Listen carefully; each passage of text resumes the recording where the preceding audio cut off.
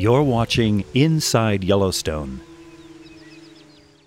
As you tour Lamar Valley in the northern section of Yellowstone, you will notice Douglas fir trees scattered out in the open plateau.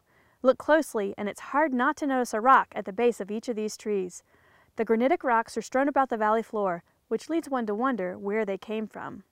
The boulders scattered around the meadows tell you that glaciers passed this way recently, geologically recently at least. With all the focus on Yellowstone's volcanic geology, many visitors don't realize this area at one time was covered with glacial ice up to 4,000 feet thick. The last glaciers retreated about 13,000 years ago, and they left behind the rocks, or glacial erratics.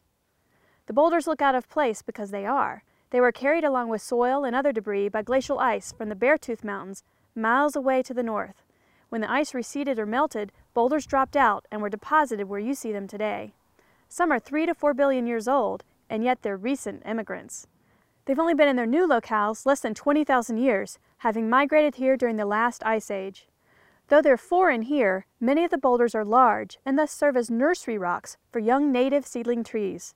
Out in the open meadows, it's hard for Douglas fir seedlings to germinate because they prefer to grow up initially in shade. The glacial boulders provide that and more.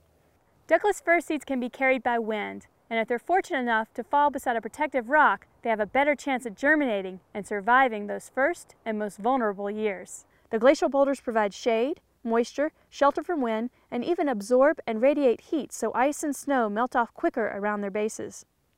The seedlings get a shot at maturing, and in this way the rocks from afar help support native life in their new homes.